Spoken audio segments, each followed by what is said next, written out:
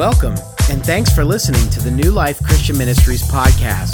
If you'd like more information about New Life or for more podcasts and other media, go to newlifexn.org.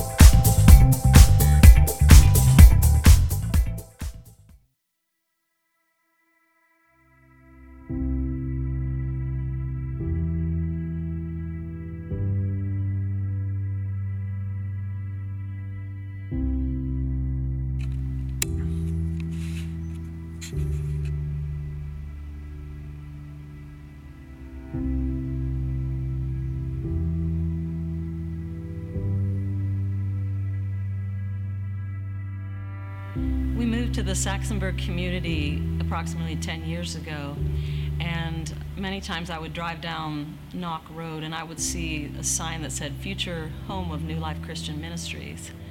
And for years I had always wondered what was going on at that church.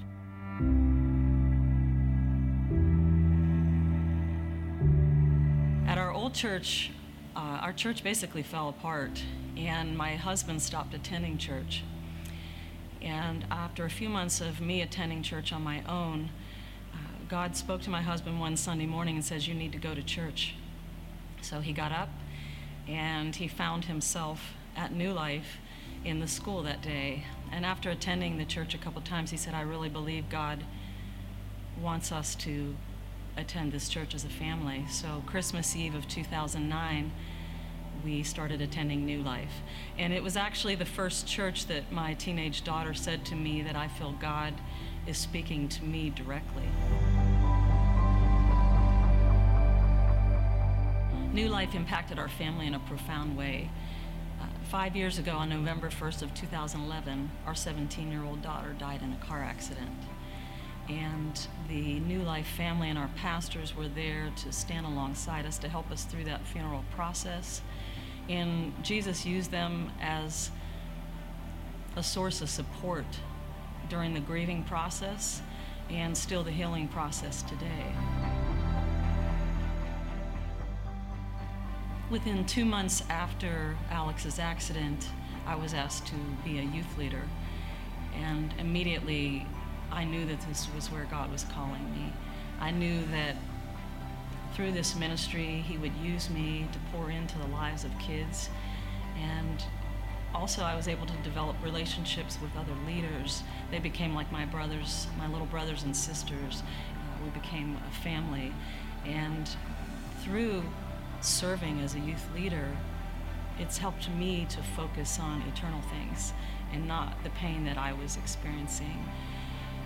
Also, the opportunity to be a worship leader. I've developed relationships with amazing people, and I just feel like the New Life family, the brothers and sisters in Christ, this is where we want to be. These are the people we want to spend time with, and this is like our second home.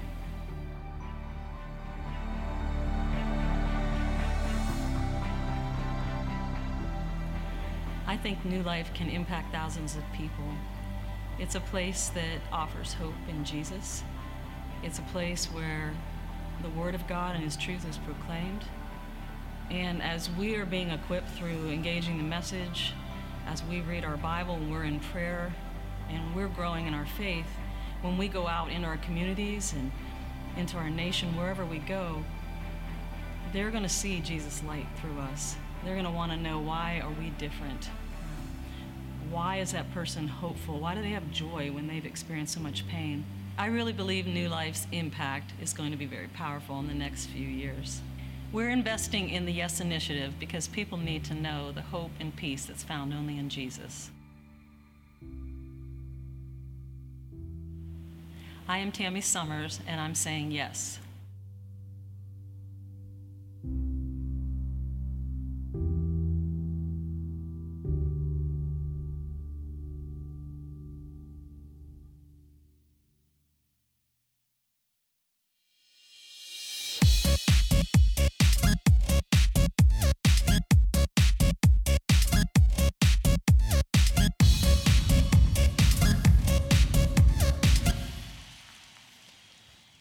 I think I need to be about 30 years younger for that intro. What do y'all think?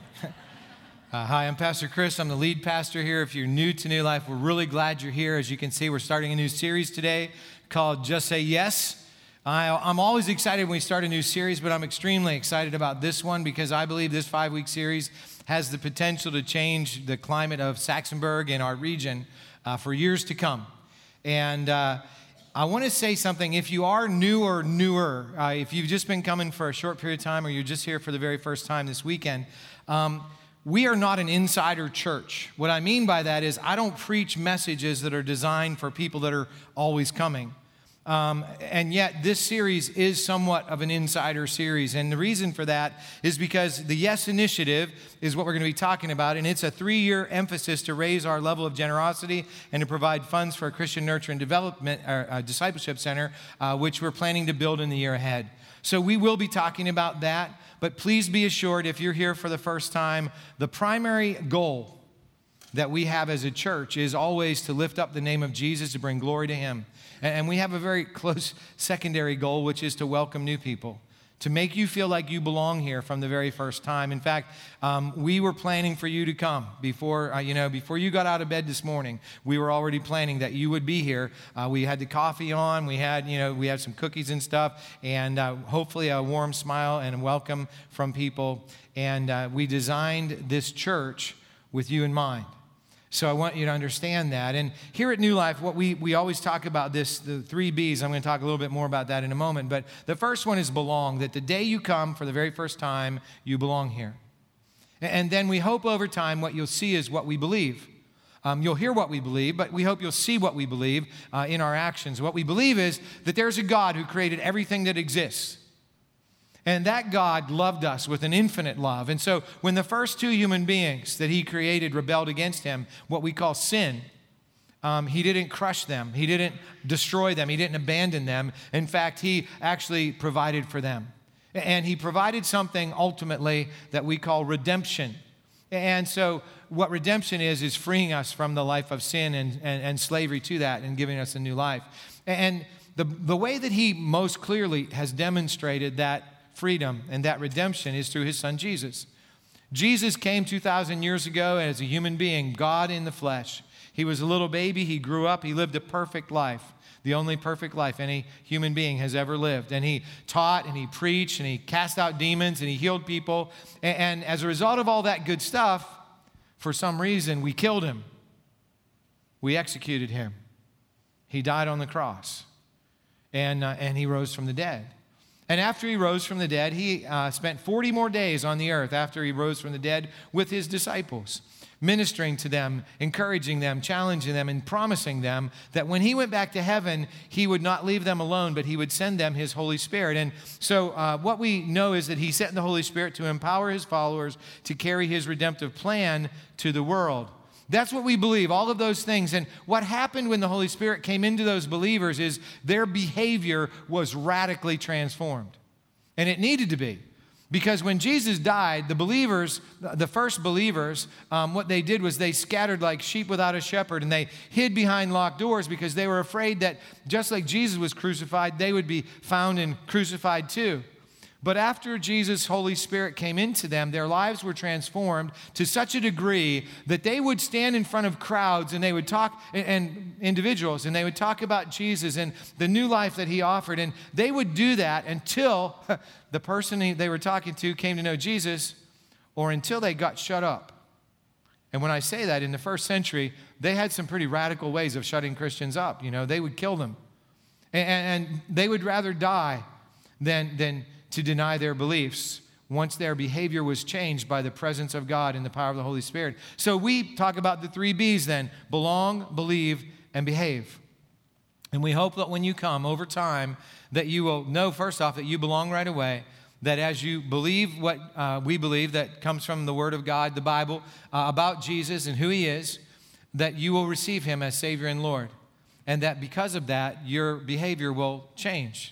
And all of our behaviors will continue to change, because the thing is that we need a new life. And that's what we're going to talk about today. It's really what we're going to talk about through this series, this Just Say Yes series. And right now, let's look at the take-home point. For those of you who are new, the take-home point is the one point we make, and we seek to take it home with us, live it out in the power of the Holy Spirit in the week ahead. And so here it is. Now is always the best time to say yes to God. Now is always the best time to say yes to God. Now, the funny thing about now is it's a sort of a moving target, isn't it? Like, for instance, if I said, let's all say amen right now, you can't really do that because now is past. I just heard a psychologist the other day say that now lasts for 3 seconds. I don't think it even lasts that long. You see, now is gone. But what I mean when I say now is always the best time to say yes to God, you know what I mean. I mean, don't wait until tomorrow. Don't wait until next week, next month, next year. Right now. Because as G.K. Chesterton said a long, long time ago, most people don't say no to God. They say not yet. And they say it all their lives. So what we're talking about during this Just Say Yes series, first and foremost, is saying yes to having Jesus Christ be our Savior and Lord. And the thing you need to know is when you say yes to Him for the first time, that's only the first time. There will be many, many more times, thousands if you live long enough, of times where God gives you the opportunity to say yes to Him. And that's what we're going to be talking about. So right now, what we're going to do is we're going to turn to the second letter of the Apostle Paul to the church in Corinth, and the 5th chapter, and we're going to talk about what it means to have a new life in Jesus Christ. And the thing we need to know about the Corinthian believers is the city of Corinth was a very immoral city. In fact, if you lived back in that day, if you were a really evil person, they would say you live like a Corinthian. That's what Corinth was like. And so when Paul went there to bring the message of Jesus Christ to that community, to that city, he didn't go to a group of people that were open to the message. They weren't Jewish by background. They had never heard of Jesus. They were abject pagans.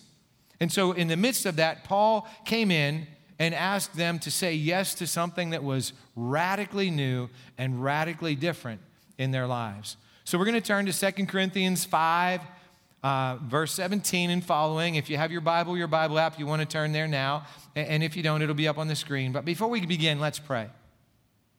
Almighty God, our Heavenly Father, I thank you that you are the God of the universe, the God who loves us, the God who gave yourself for us in the man Jesus Christ, who is more for us than we are for ourselves. And today I pray that you'd pour out your Holy Spirit into us, that we might receive your message, that we might hear it and understand it and live it out in the week ahead, that we might say yes to you every opportunity we get. We ask this in Jesus' name. Amen. So in 2 Corinthians 5:17, the Apostle Paul writes these words, "This means that anyone who belongs to Christ has become a new person. The old life is gone. A new life has begun." Now, the amazing thing is, the Corinthians were as far from God as any people could be.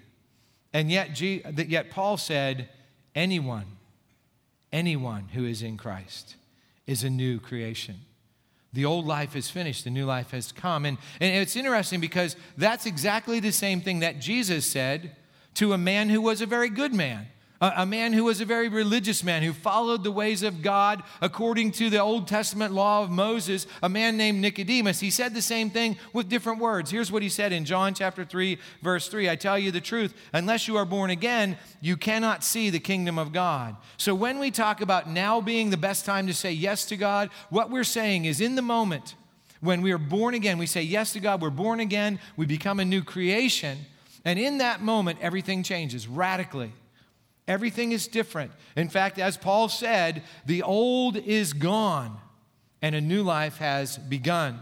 No matter how we feel, or even if we don't feel anything, in that moment when we make that commitment, we are new people. Even if we don't have any sense of anything being different, on the inside, everything is different. We have a new life, a whole new life. And it's interesting to me that the Colossians, if you had a scale here of bad people that way, good people that way, Corinthians were about as far on this end of the scale as you could get, as bad as you could get. And Nicodemus would probably be over here, as good as you can get. And yet, the solution for both of them was a new life. Both the good and the bad need a new life. Why is that? Well, the answer comes to this question when we ask this question: how good is good enough? The answer is perfect. Good people don't go to hell. Bad people do. There aren't any good people. That's the problem. Even Nicodemus, because Jesus said you have to be born again or you're not going to inherit the kingdom of God. So for all of us, no matter where we think we are on this spectrum, at that end or that end, we all need a new life. We all need to be a new creation. Paul told us through the Colossian church that we were all once enemies of God. And we don't have to be. But that's how we start out our life. Because of what Adam and Eve did, they started this snowball of sin that has gone down through the generations. And so all of us need to be redeemed. Now, Paul continues with what I consider to be the best news ever. Here's what he says. And all of this is a gift from God who brought us back to himself through Christ. New life that God gives us is a gift. We don't have to do anything. There's not 10 steps or 20 steps or 3 steps to becoming new, to being born again. It's just a process of saying yes. All we have to do is say yes to Jesus as Lord, which means owner, and yes to Jesus as Savior, which means he saves us from sin and death. It's a gift. And I've had people say to me, well, Pastor Chris, I can't believe it. I don't buy it. Everybody knows there's no free lunch. Everybody knows there has to be some strings attached. No, there are no strings attached. But the thing is, once we have receiving the new life in Jesus Christ is a gift, and living the new life in Jesus Christ is an expectation. Let me explain it this way. Once I received the new gift in Jesus Christ, this new life that is a gift that I can't purchase, there's this sense in which God calls us to become more than we are. In the moment we're born again, we're babies, we're spiritual babies, and he calls us to grow up. And that process of growing up is a process of doing good works. In fact, we were created for good works. We're told that in Ephesians 2, verse 10. But we don't do the good works so that God will love us. We do the good works because we already know that God loves us. You can't do anything for God to love you more than he already does. I want to use a little illustration. For those of you who have ever had a baby, you'll relate with this, all right? So when your baby's a baby, you put the baby in the crib or the bed, whatever, and you probably, if you were anything like me, at times you would go in and check on the baby. And when you would check on the baby would be sleeping, and you would look in at the baby and you go, oh, I love her so much. And she wasn't doing anything. She was just sleeping. And that's how it was this morning before you woke up. Before you woke up this morning, while you were lying there in bed, God was looking at you and he was saying, I love her so much. I love him so much. That's my baby.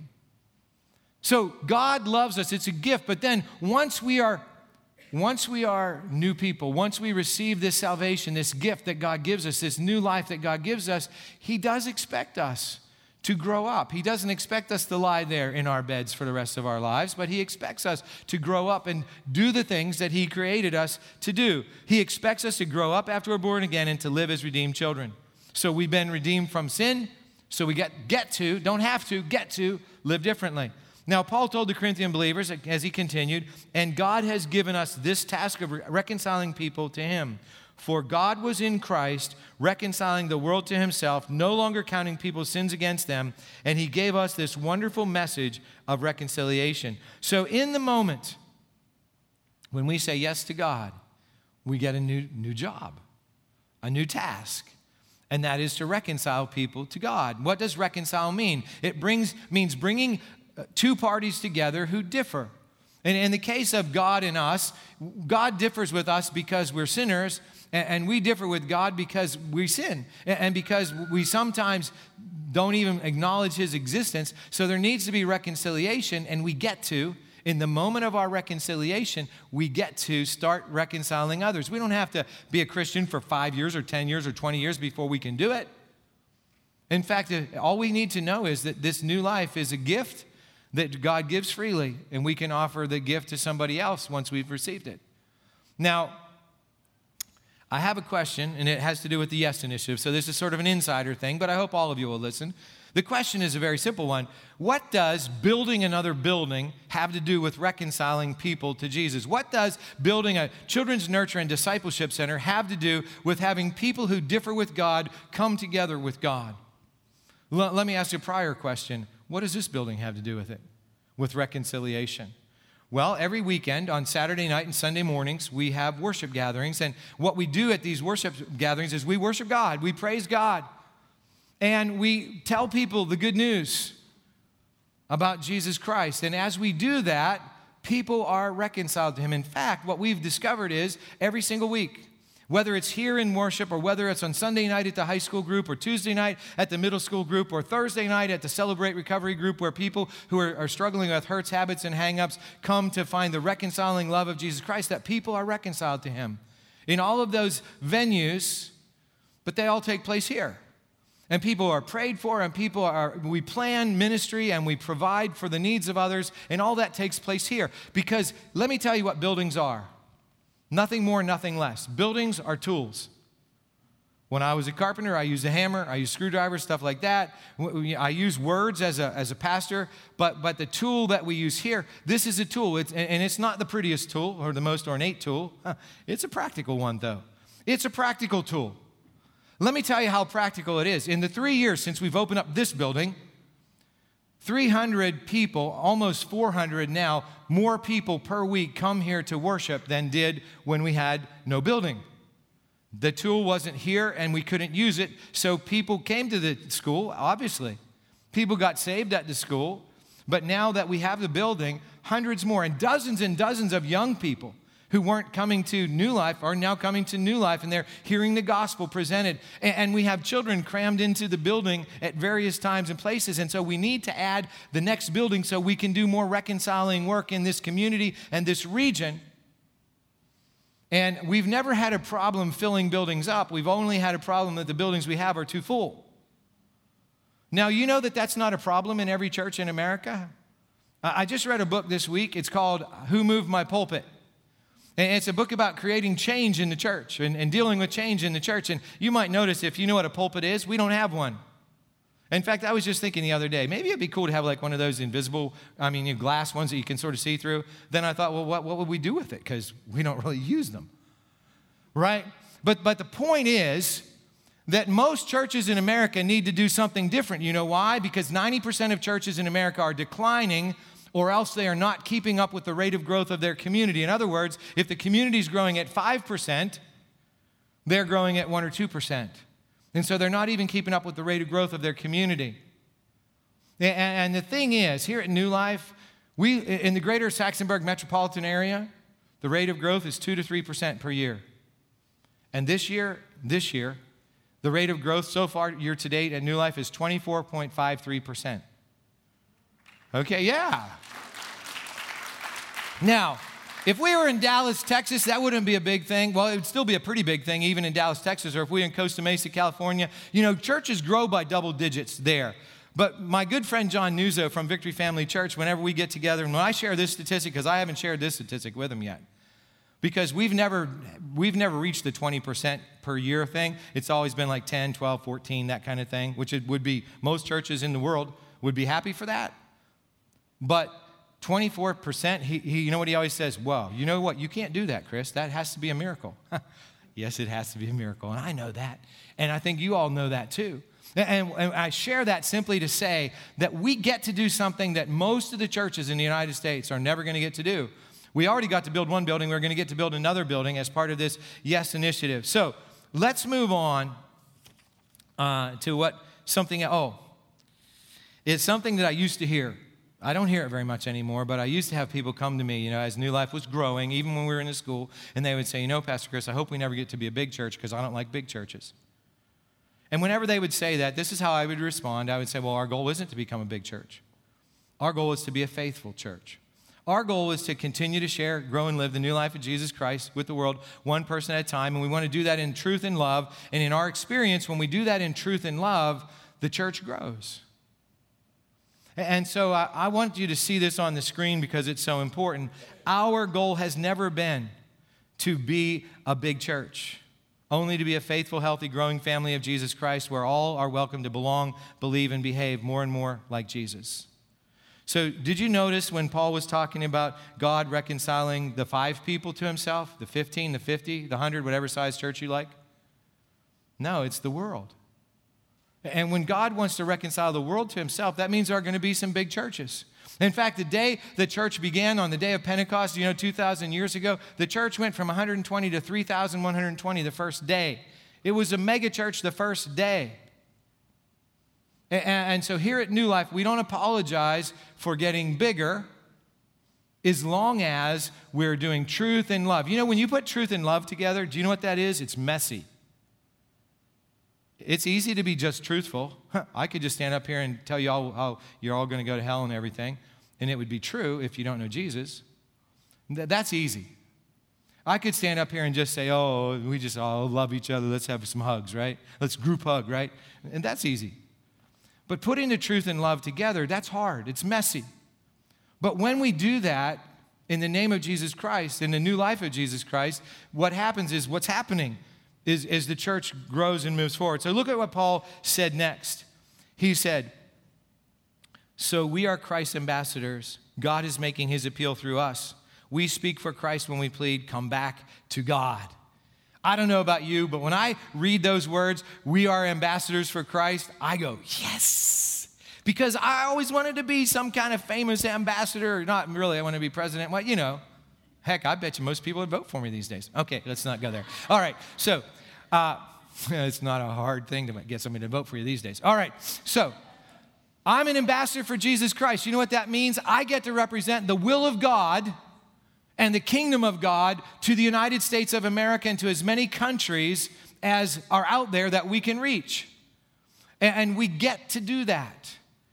The reason I stand up here week after week, the reason I go to Cuba and Cambodia, it's not because I just like doing it. I do it because I know that once I was saved, once I was born again, once I received this new life, God called me to be an ambassador for him. And I've invested my entire adult life for that. And if you've said yes to Jesus, you are an ambassador of Jesus Christ. It isn't, you could be, you might be, you have to sign up and take some courses. No, you are. We are. And the only question is, are we going to be good ambassadors or bad ambassadors? Are we going to be effective or ineffective? But we are ambassadors for Jesus Christ. And notice what it says. It says, we speak for Christ when we plead, come back to God.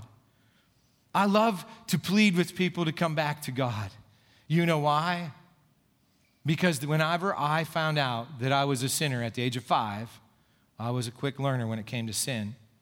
I realized I needed a new life. And once I actually took 7 years for me I wasn't that quick of a learner, but 7 years later, when I actually trusted Jesus as my Savior and Lord, and I was born again, and I said, everybody needs this.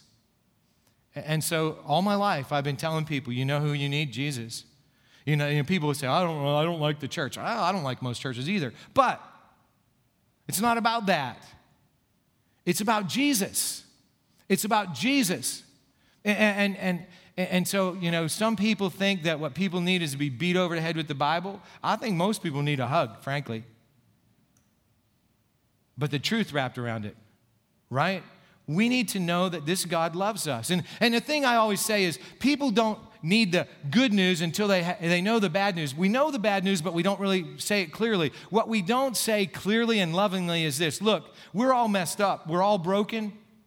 We all don't have all the spots on our dominoes. We all need help.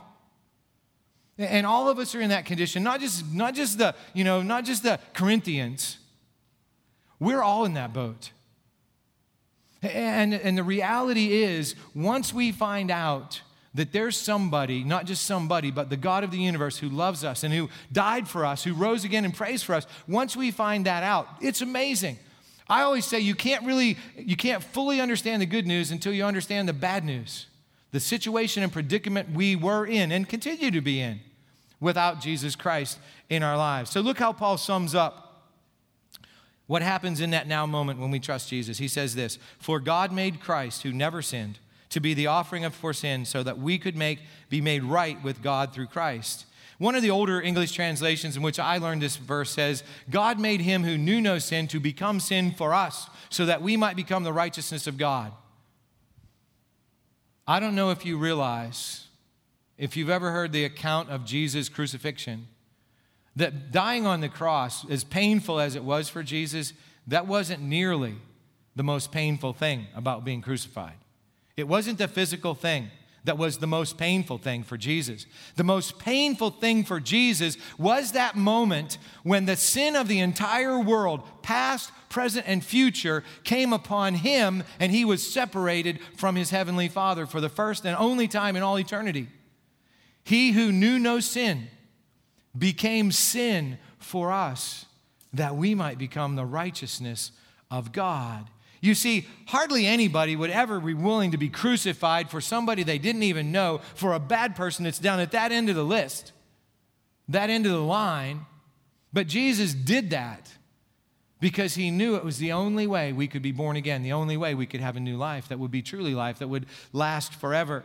And so it's so incredible. That truth is so incredible. That's why I've invested my life in it, and that's why I'm going to continue to invest it for the rest of my life, because I know that everybody is better off who knows Jesus Christ as their Savior and Lord. So Paul reminds us once again who we are in Jesus Christ and what he calls us to do. It says, as God's partners. It's a new word, not ambassadors this time, partners. We beg you not to accept this marvelous gift of God's kindness and then ignore it. So we're God's partners, and we must never ignore God's marvelous grace in our lives. Think about it. From the moment that you and I receive this new life, everything's different. Our destiny is different. It doesn't matter what we were. It doesn't matter. You know, we were headed to hell. That's a fact. And we look around the world today and we see people that just don't understand that there's a God who loves them. And the truth of the matter is, until we know Jesus Christ as our Savior and Lord, we're just physical beings. I mean, we are spiritual beings that are having a physical experience, but we don't recognize the spiritual part. So we just think the physical is all there is. And there's a lot that's good in the physical. Do you realize most religions in the world are not religions that focus on the physical? In fact, most religions in the world say that the physical is bad. Not Christianity. Jesus didn't come to get rid of the physical. He came to help us understand that there is good in us, but that good comes from Him being inside of us, and it transforms everything from the inside out. This past Tuesday to Friday, 5 of us from the church staff went to Louisville. No, not Louisville. Where did we go? Nashville. Doesn't matter. One of them southern places. Okay. Nashville. And we went there for a conference, but one of the goals that we had while we were there was to find out who had the best barbecue. So we went to Puckett's. Puckett's does not have the best barbecue. I can just tell you that. It was dry. It wasn't that good. Then we went to Martin's. They have pretty good. It's a little spicy. If you like spicy, you probably would like it. Okay, what's my point? My point is food is good. And actually, the best barbecue I had during the trip was at City Barbecue in Cincinnati, Ohio. And so food is good. It's a good thing. There's a lot of good physical things. But here's what happens. It's what always happens when human beings get involved is we take good things and we use them for bad things. This morning, I woke up this morning real early, like 3:30. I couldn't go back to bed, so I got some stuff done. And then for some reason, I turned on, actually, Nancy had the weather on, and I watched the news. The next story in the news was about heroin overdoses. 10 heroin overdoses a day in Pennsylvania. I mean, death-causing heroin overdoses. There's hundreds of heroin overdoses. But 10 people die every day of heroin overdoses in Pennsylvania. There are 1,000 people who die every day of drug overdoses in the United States of America.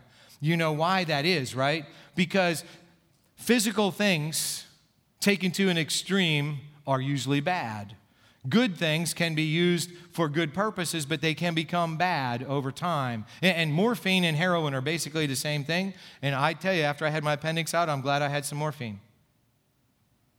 But heroin is a bad thing. And it kills people because sin feels good until it doesn't. And what Paul is telling us is that when we become these new people, we get to be partners with God in the process. We get to be partners with Him. And we can't ignore that process because there are too many hurting people in the world. There are too many people that are hopeless. There are too many people that feel like they don't matter. And the weirdest thing about this culture in which we live today, well, I don't know, I could go on for about 17 sermons about that. But one of the weirdest things about the culture in which we live today is there are basically 2 groups of people. If you're not a follower of Jesus, 2 groups of people. One group of people says, we don't matter. We're all just chemicals, and neurons and stuff, and we all are accidents anyway. When we die, we're dead. Doesn't matter. But then there's this other group that says, well, you realize we're all basically good people. We just need a little tweak here and there. A little medication and we'll be okay. But neither of those are true. What's true is we're messed up. We're broken. And we can't fix ourselves, and we can't be fixed apart from Jesus Christ coming in and taking over. One of the aspects of the Yes Initiative is a physical thing, a material thing. And I want to talk about it a little bit right now. It's called money, financial giving. And if you're new to the church, you're thinking, oh, here it comes. I know every church, all they talk about is money. Well, let me tell you something. A good church will talk about money. You know why? Because Jesus talked about money about a third of the time. And the reason he did is because Jesus knew that the chief rival god in our lives, it's money. Here's what he said in Matthew 6:24. He said, no one can serve two masters, for you will hate one and love the other. You'll be devoted to one and despise the other. You cannot serve both God and money. We've all been entrusted with different amounts of money. Some of us have a little bit, some of us have a lot. And the interesting thing is the devil, doesn't matter how much money we have, the devil wants to guide us to a false idea. He wants to deceive us into believing that money can be our security. That if we just had a little bit more money, we'd be okay. And do you know that a little bit more is a moving target? Because if you make $50,000 a year, you think if you had $20,000 more a year and you're making $70,000 a year, you'd be secure. But if you're making $100,000 a year, you think you need $50,000 more a year so that you can be secure. And if you make $200,000 a year, you think you need $75,000 to $100,000 more dollars a year to be secure. Because money is never going to make us secure. But the devil gets us on that treadmill, and so we get out of focus from saying yes to God. And it's interesting that Jesus said this at the end of that statement after the Matthew 6:24. You go all the way down to verse 6:33. Jesus said this, seek first the kingdom of God and his righteousness, and everything you need will be added to you. Seek first the kingdom of God and his righteousness, and everything you need will be added to you. So in other words, if we seek God first in our lives, then the stuff we need will be provided by him. If we seek the stuff we need first in our lives, then it's up to us to figure it out. All of my adult life, I have believed this one truth. Matthew 6:33. I have believed that God will provide what I need as long as I put him first. And I've never found that to be false in my entire life. In fact, there was a Danish philosopher named Søren Kierkegaard. He was a sort of a critic of the church. And one of the things he said about this, seek first the kingdom, he said, if we don't seek first the kingdom of God, we won't seek the kingdom of God. I've seen that in people's lives. I've seen it in my own life. If I get distracted from putting God first in my life, then God just goes off the radar. You know, if you don't put God first, if I don't put God first, he's not going to be second. He's just going to be out of the picture. And that's why when we wake up in the morning, the first thing we need to do is make sure that God is first. And once he's first, then we will be able to see these other things come into alignment in our life. So today's scripture reminds us that as new people in Jesus Christ, as ambassadors of Jesus Christ, as partners in this redeeming work that God has given us, there's an urgency that most of us don't feel. There's an urgency to this now moment. And here's how Paul talks about it. He says, for God says, not me, God. For God says, at just the right time I heard you. On the day of salvation I helped you. Indeed, the right time is now. Today is the day of salvation. It's very interesting. If you know a little bit of background, the Jews believed that there was a day of salvation.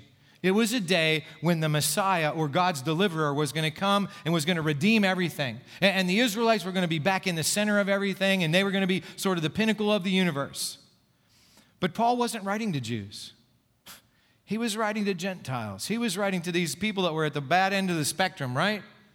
And what he's saying is, now is the day of salvation. Today. It matters what we do today. Because you know what? There's only 2 days in the year. I just heard this quote this week. It's a powerful quote. 2 days in the year when you can't do anything. Yesterday and tomorrow. Only 2 days in the year you can't do anything. Yesterday and tomorrow. What does that mean? It means the only day you can do something is today. So today is the day of salvation. Because Jesus might not come back today. He might. He might not come back tomorrow or next week or next month. But here's the thing. He is coming back. And he's going to claim his own. Those who have said yes to him, he's going to say yes to them forever. So today is the day to say yes. If you haven't said yes, or look about this. What if you did? If you've already said yes to him, then are you living as if you have? Are we waking up and saying, today is the day, I'm going to live as if Jesus is coming back today, because he might be. I'm going to live as if the Holy Spirit is in charge of my life, because he is. I'm going to live by saying yes to the things of God and no to the things that aren't. Because next week, I'm so excited about this series. I already got next week's sermons written, and the next week's almost half done. All right? Because next week, it's going to be called the cost of saying yes, because there is a cost to say yes to God. And then the next week, we're going to be talking about the cost of saying no to God, because you realize there's an even bigger cost to saying no. And every time we say no, we say yes to something. If we say no to, I'm not going to go there again about green smoothies, okay? We say no to one thing, we say yes to something else. We say yes to one thing, we say no to something else. And so the matter that's before us today, the urgent matter and the important matter, do you know what something is that's both urgent and important? It's something we got to do. And the urgent and important matter of our lives is saying yes to God today, right now. So if you've never done that, if you've never said yes to God in Jesus Christ before, if you've never asked him to be your Lord, your owner, never said yes to him being your Savior, meaning he saved you from sin and death, then I'm going to ask you to do that right now. And we're going to actually take a moment to pray for anybody who's never done that before, and actually for all of us who have, that we'll continue to say yes. So let's pray. Heavenly Father, I pray for everyone in the room and in this building that can hear me, and anybody that's going to listen on the website to this message who doesn't know Jesus, Savior and Lord, that person will say yes right now. And that in their life, they will experience this new life. And it might not feel any different for a moment or for a week or a day, for a year. I don't know how long it won't feel any different. But the difference is eternal, and we know that. So God, I pray that people will say yes to you, that they will understand that the brokenness of our lives can never be fixed by human means, but only by you. And God, I pray right now that anyone who doesn't know you will come to know you. Anyone who has never said yes will say yes. And God, for all of us who have said yes, and maybe we've strayed off the path, maybe we've been saying no more than we've been saying yes to you, that God, we will seek you first with all of our heart, with all of our soul, with all our mind and strength, that we'll put you first, because then we know that you will provide for our needs. And I pray that we will live in such a way that people will see you in us, even if they don't believe you exist. We ask this in Jesus' name. Amen. So, today's commitment is, I will say yes to God in every area of my life this week. I will say yes to God in every area of my life this week. You realize that the gift of salvation that costs us nothing cost Jesus everything. In order for Jesus to reconcile the world to himself, he had to take the sin of the world upon himself. And so salvation is free to us. But it cost Jesus more than we can ever imagine, because he was perfect and he took on our sin. He was sinless and he became sin for us. So as we go out there this week, what we are called to do by the reality that we are ambassadors of Jesus Christ and that we are partners with God is to say yes to him. If that means speaking a word of truth and love to somebody, if it means giving somebody a hug or somebody a challenge, whatever it is, that we'll be ready and that we'll say yes to him. Let's pray once more. Almighty God, I thank you again that you love us before we wake up every day, that you love us when we go to bed at night and all the times in between, that you love us regardless of what we do. And God, you have given us the solution to our sin, to death, to all that is not of you in our lives. And I pray today, God, I pray today that anyone in this room who feels less than, not enough, not good enough, broken, hurting, that you will, in this moment, fill us all, especially them, with your Holy Spirit. And that we will be able to know your love, your goodness, your power in a way we never have before. And I pray for all of us, God, that you would pour out your Spirit so that we can say yes to you in every way that matters in the days and weeks ahead until we see you face to face. This I pray in Jesus' name. Amen.